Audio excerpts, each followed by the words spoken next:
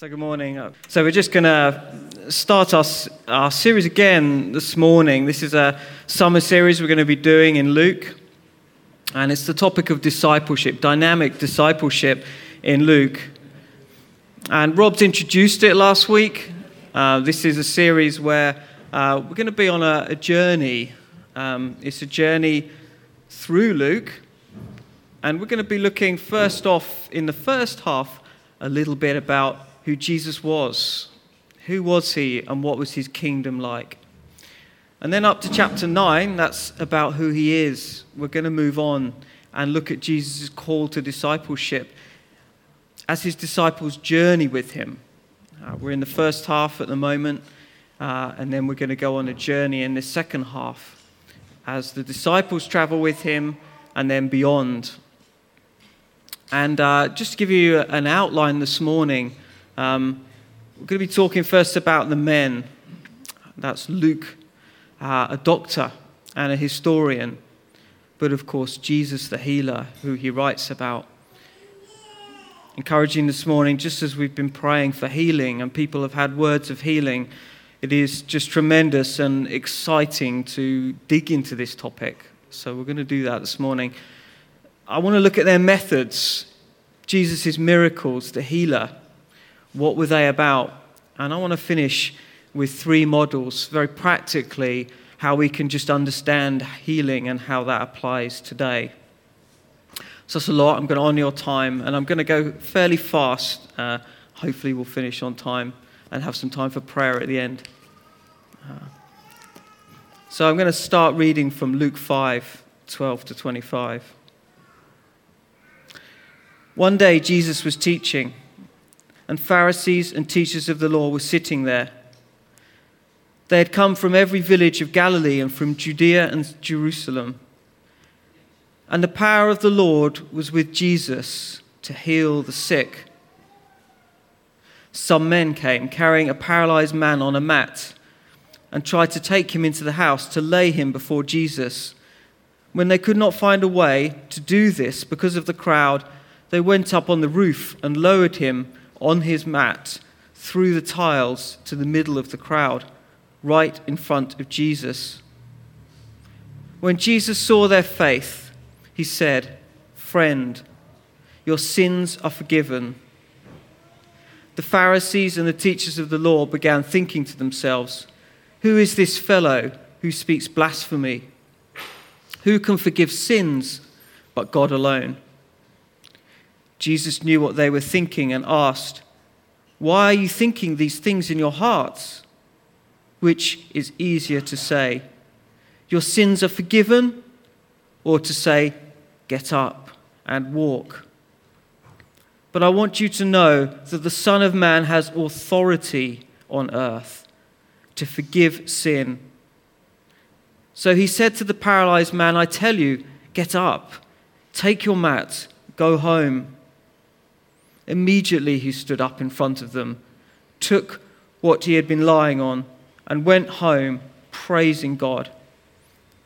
Everyone was amazed and gave praise to God. They were filled with awe and said, "We have seen remarkable things today."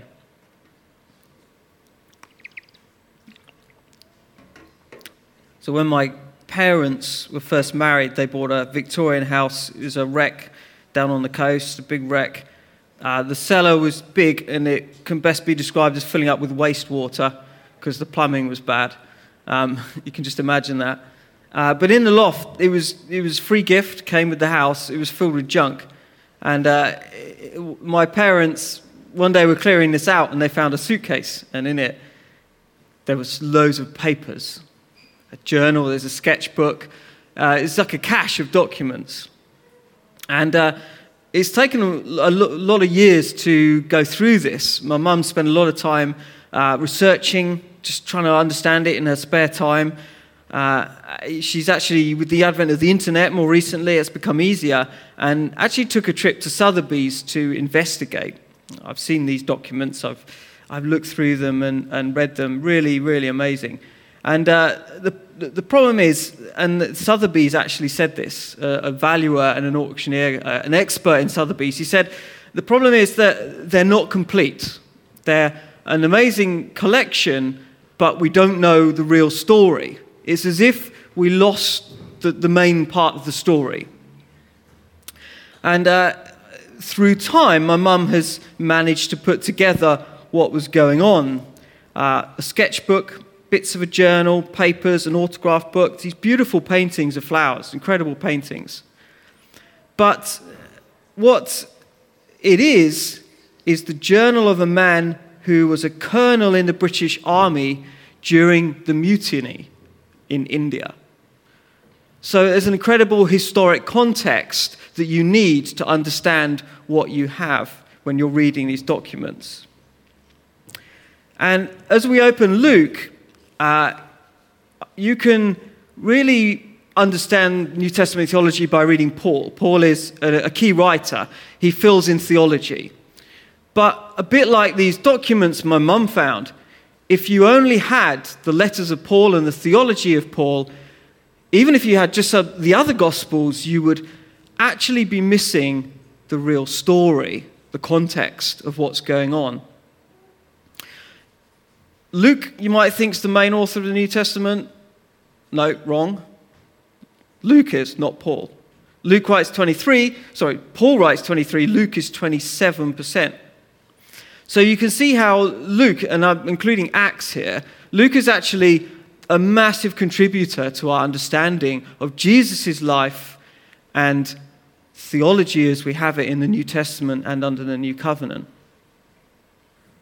So I want to just fill in for a few minutes a little bit about this, because I think in an age where liberal interpretations can erode sometimes our understanding of Scripture, I just want to show you what a tremendous book this is. And I really urge you this summer to just go through it, read it. Don't stop at the end of Luke, carry on into Acts if you want. It's completely continuous. Because Luke is an incredible book historically. If you open the first chapter, the first verses, he describes it as an eyewitness account. He is a historical researcher. He's researching. And the level of detail that Luke injects into his writing is extraordinary. And I'm including Acts in this when I give you some numbers. There are 117 people, 114 provinces, islands, seas, and identifiable places, 25 political, military, and social and religious events known to history, and every one of those you can cross-reference. You can actually go and research it and find the place or the situation. Tiny example, strange detail. In Acts 9:11, Luke will say something like Judas, who lives in Damascus on a straight street. And you can go now and walk down that straight street. It's a very famous, well-known street. So Luke's account has a phenomenal historicity.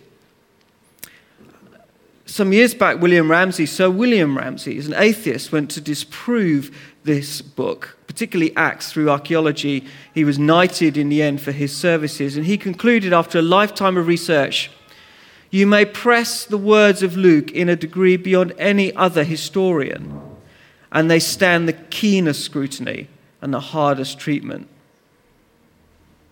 You're dealing with a dependable historian.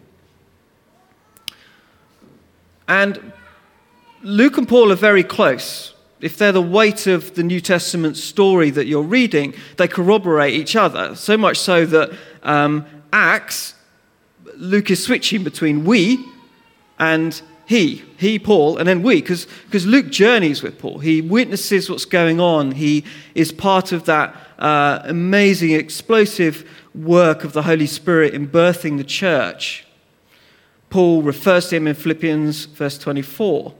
He refers to him in 2 Timothy 4:11. Only Luke is with me in his desperate times. And of course in Colossians 4:14, Rob said it last week, my dear friend Luke, the doctor, is what Paul writes. Luke is sleeves rolled up, and he is in the pain and challenge of treating sickness. And time out, possibly Paul's physician. So what's the internal evidence of this aspect of Luke the doctor? Well, when you get into, again, the historicity and looking at the text from a more academic perspective, there is phenomenal detail in the actual words that Luke writes. Not only is Luke's grammar and his Greek far superior to any of the other writers, it has a level of vocabulary that you don't see anywhere else. He is a highly educated man. He actually uses the language of disease. It's suffused with the detail of disease and the diagnosis. Mark says, Simon's wife's mother, this is Mark 1:30, she's sick of a fever. She's got a temperature. But Luke, he goes in 4:38, Simon's wife's mother was taken with a great fever, using two medical words that you can find in other writings of the time, external evidence. Mark 1:40, we read, there came a leper.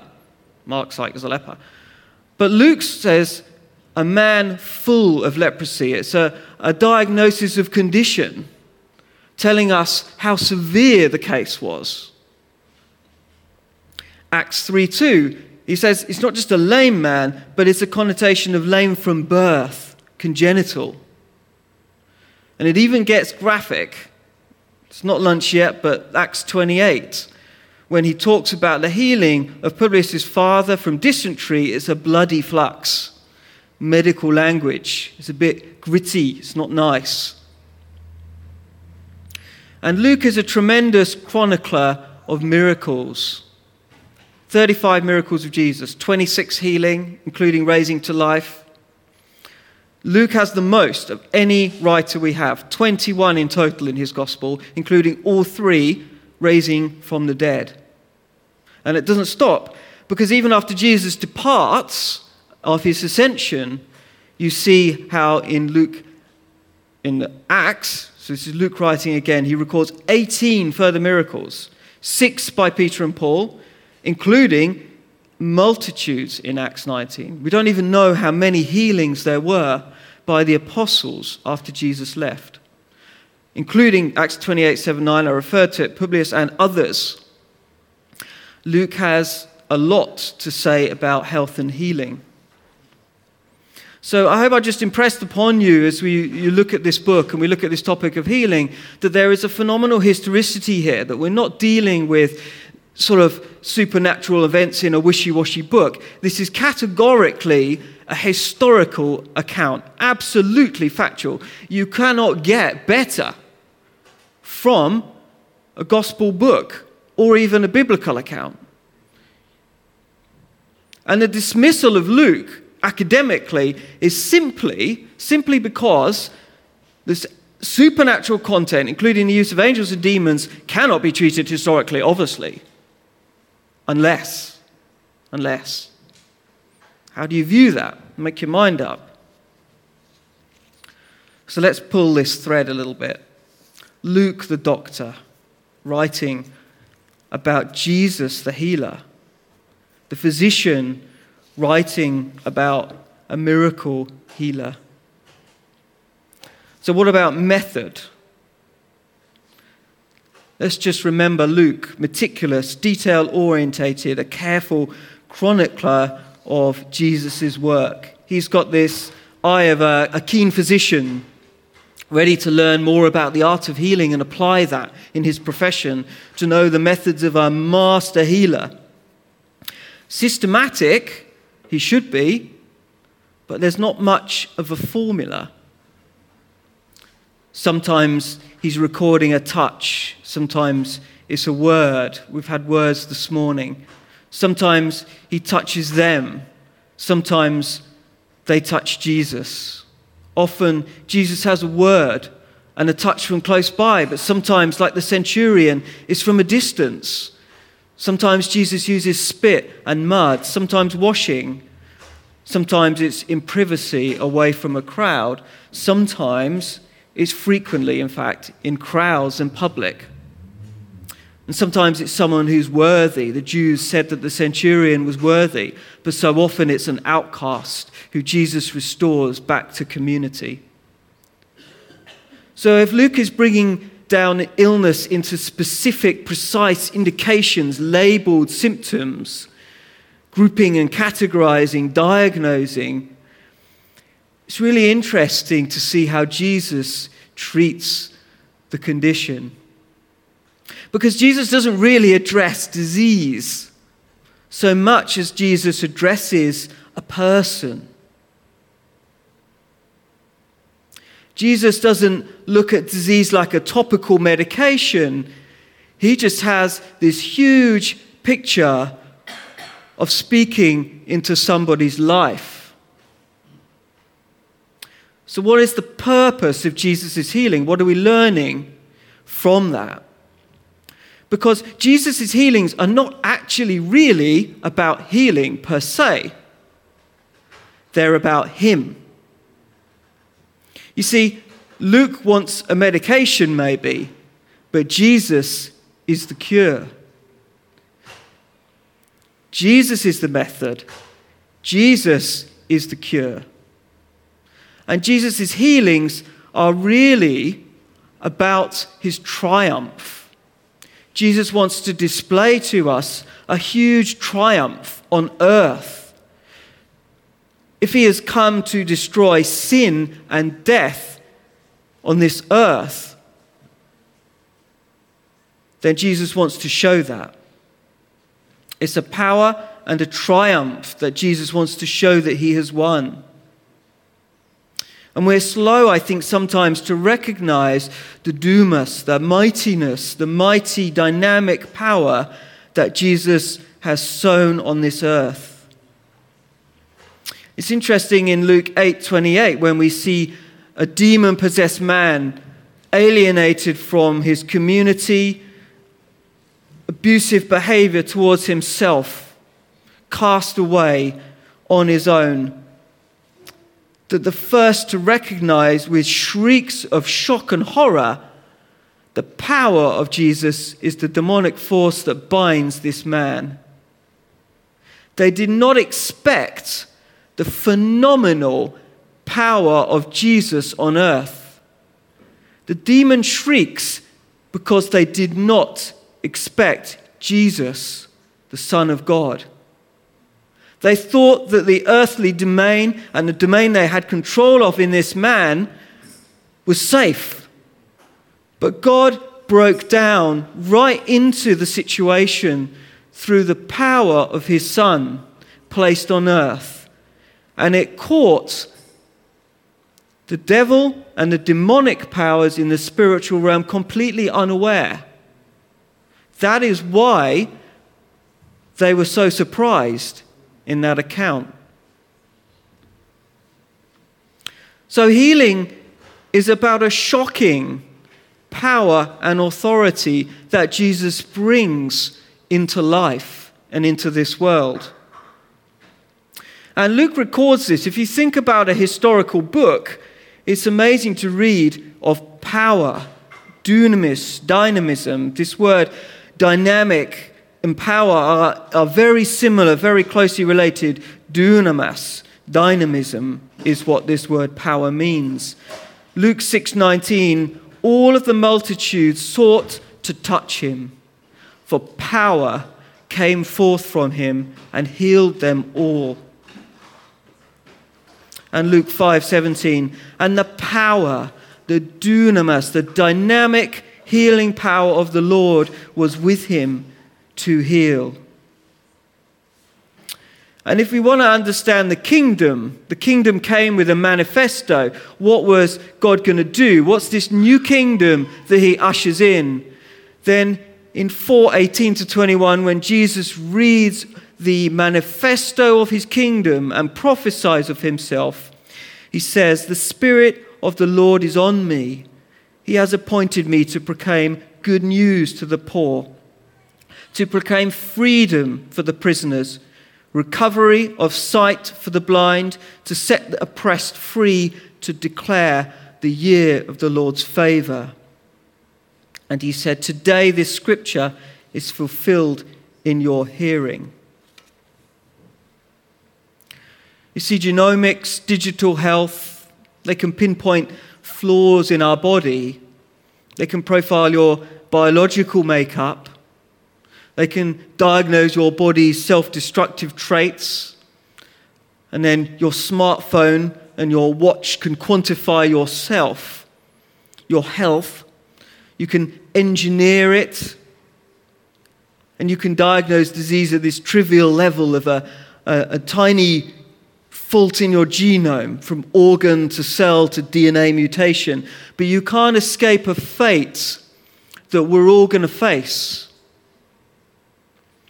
And if medicine begins to kind of try and link all these things together, your health, your wholeness, from your family genetics to your daily step count, your ECG monitoring wristwatch, number of biscuits before lunch and 5 portions of fruit and veg, your sociology and circumstance. Sadly, it's a great predictor of wealth where you live and therefore health. But if medicine begins to start to take into account something of the wholeness of who you are, Jesus knew it first. Jesus never bothered to treat disease specifically. He just wanted to treat the whole of who you were and the whole of who you are. He speaks to wholeness. He doesn't speak to an arm. He speaks to a person. He doesn't speak to legs. He speaks to the sin in people's lives. Jesus makes no distinction between the person and their specific physical state and their spiritual state. They are deeply interconnected. In dealing with the crippled man we read this morning, Jesus simply says this: he makes no distinction between sickness and sin. Your sins are forgiven. Get up and walk. And the crippled man responds not with condemnation of the sin in his life, but in recognition simply of Jesus' work and what Jesus has done.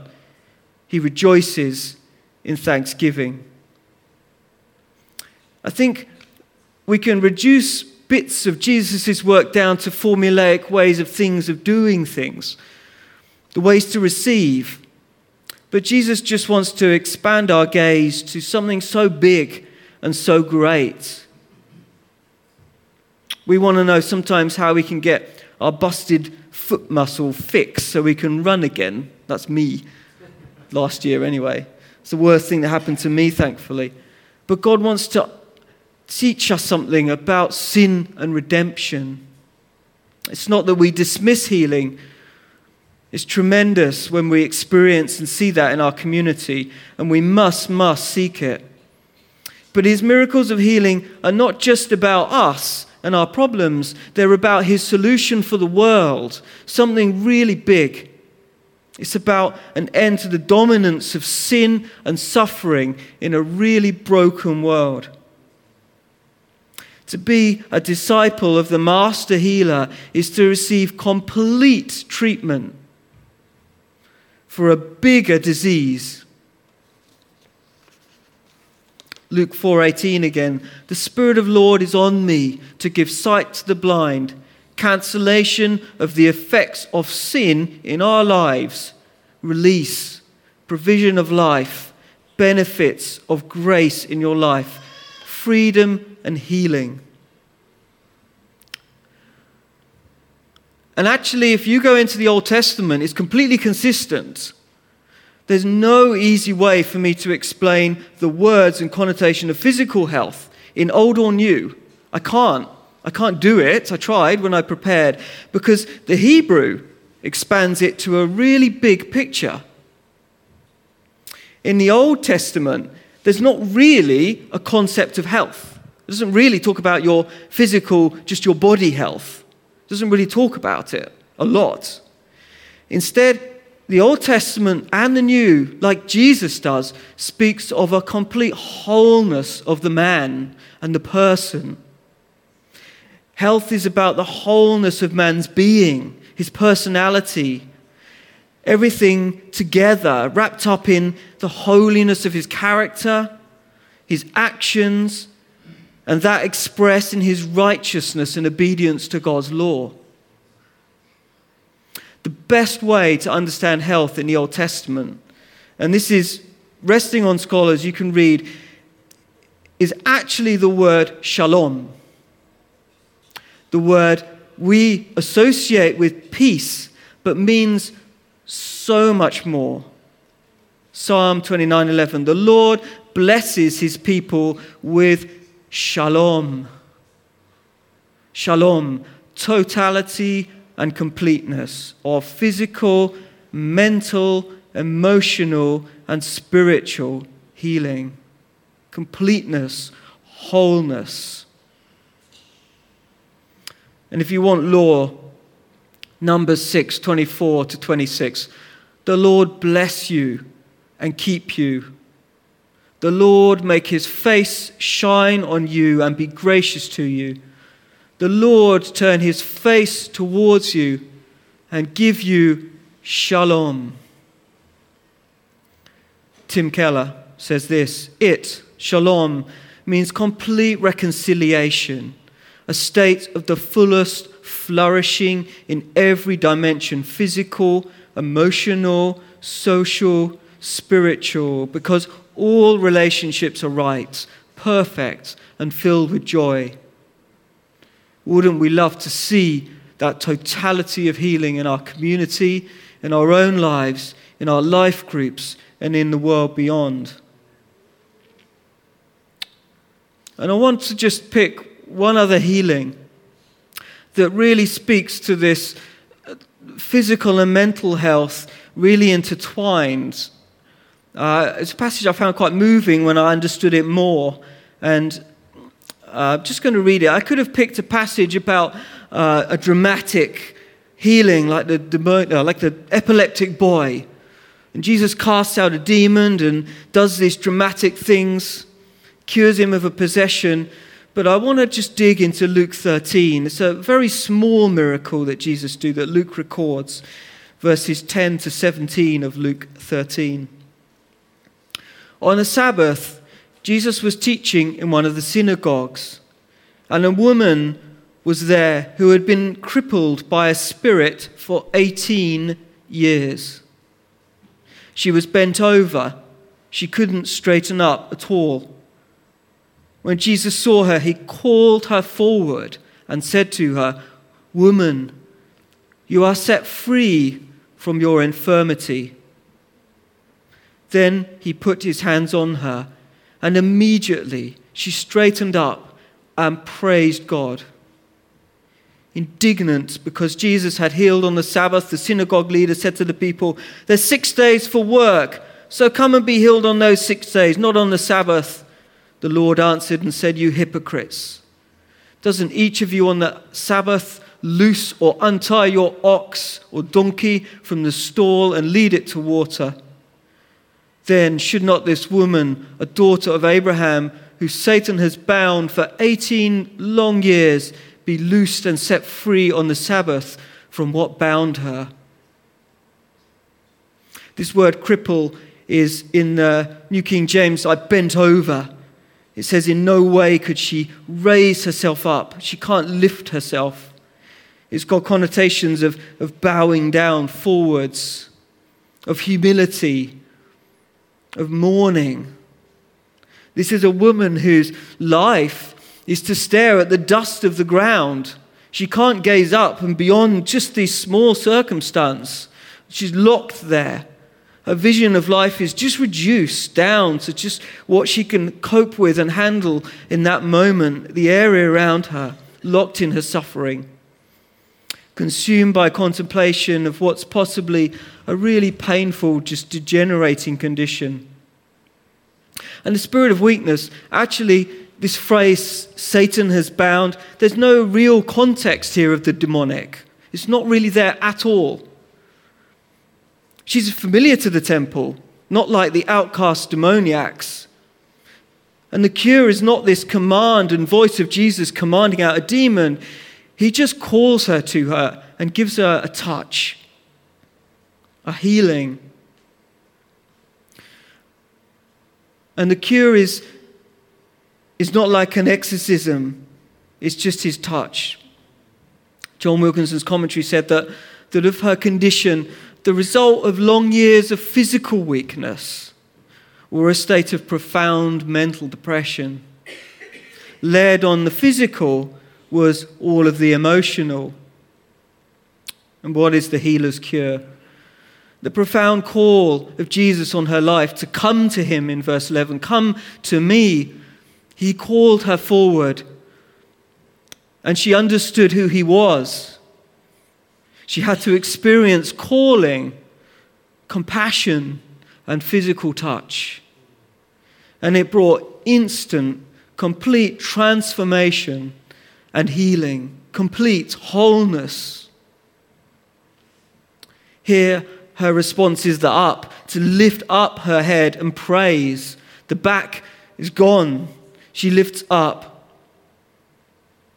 And if we go back into other passages, you see again, say like Simon's mother-in-law, who we mentioned earlier, alienated and isolated by her illness in a room enclosed. We see again how Jesus just restores into community. Instantly, she got up at once and began to wait on them, serving Jesus. So as we finish, I want to just give you 3 very practical models of healing in the church today. The first model, healing in creation. It's a beautiful picture to think of man as placed in a garden. We were made for a garden. A garden that over time has been used to unlock amazing medical breakthroughs, plant-derived healing remedies, medication. God's gift in the garden in creation was for agents that can help the body in the self-healing, as long as they're not abused, mind and body. You see in the garden the first model of healing. It's not mystical, it's very practical. We pray for those who serve diligently in healthcare. We pray for those who are being cared for by the healthcare system. In Luke 10, Jesus, talking in the parable of the Good Samaritan, talks of pouring in the oil and wine, the care and compassion on someone who is ill. Bandages, antiseptic wine, healing oil, like a salve. We see it, Paul writing to Timothy, a man who's done remarkable healing, encourages Timothy. I'm sure he's praying for him, but a little wine for your health. His condition may be this chronic dyspepsia, some commentators say. He has a health issue. And Paul encourages him to take the medicine. We see here in the first model, healing in creation as man's gift in the creation to learn and understand how to aid the body in healing. And as our reserves weaken, our physical strength hits limits. Compassion can be eroded by exhaustion if we're serving. I think it's so good to remember how Jesus took that time out to refresh and renew his own strength in healing. Luke 5:16 says, "Yet the news spread about him all the more. Crowds of people came to hear him and be healed of sickness.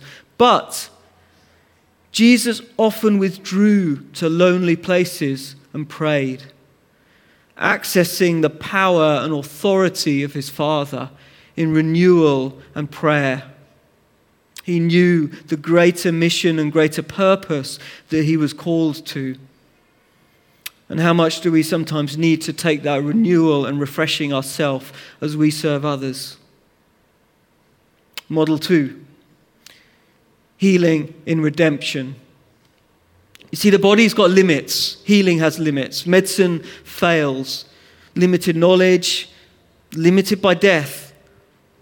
In some ways, maybe if we think about the garden, man's body wasn't designed to face this catastrophic impact of ejection from the garden into this brutal world, a broken, hostile, fallen world.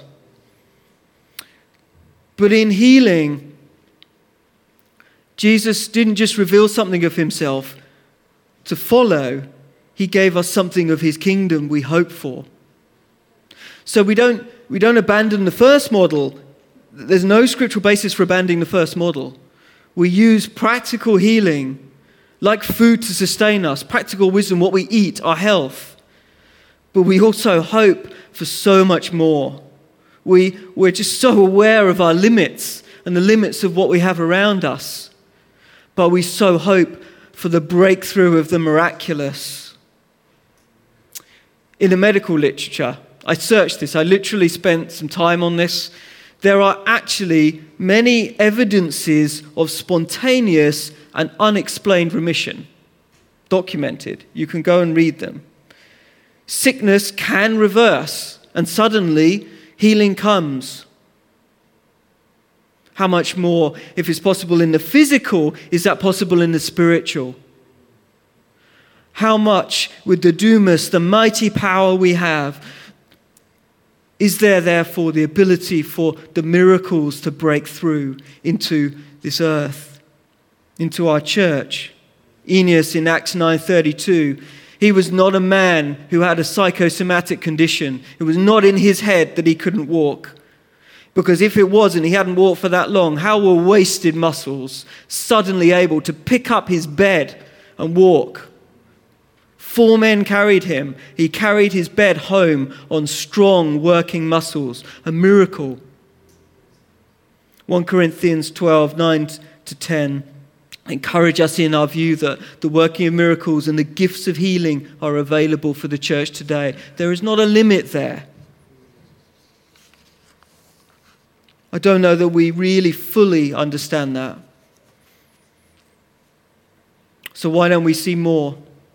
C.S. Lewis, in The Problem of Pain, he wrote that God can and does, on occasions, modify the behavior of matter and produce what we call miracles as part of the Christian faith.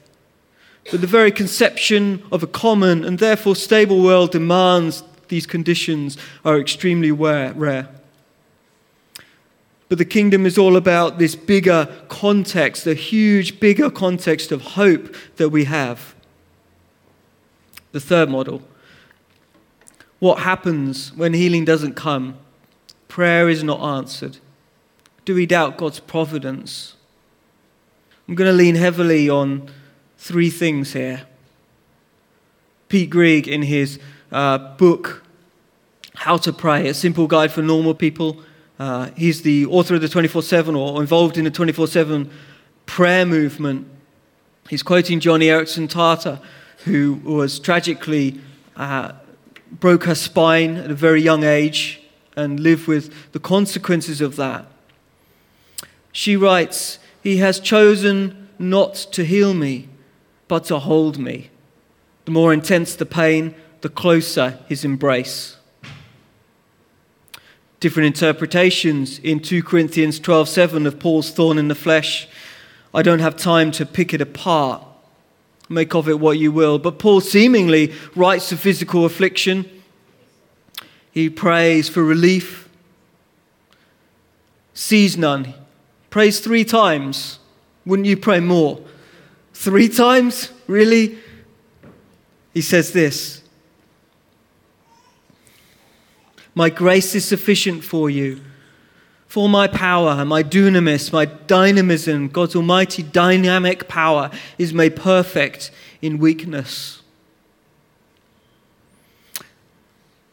And I wanted to just keep looking at this issue. We were talking in life group. Someone recommended this book, Mark Maynell, the author, When Darkness is My Closest Friend. It's a really interesting book. I've just started reading it. I've been diving through it quickly to get it done before this, but I didn't finish it.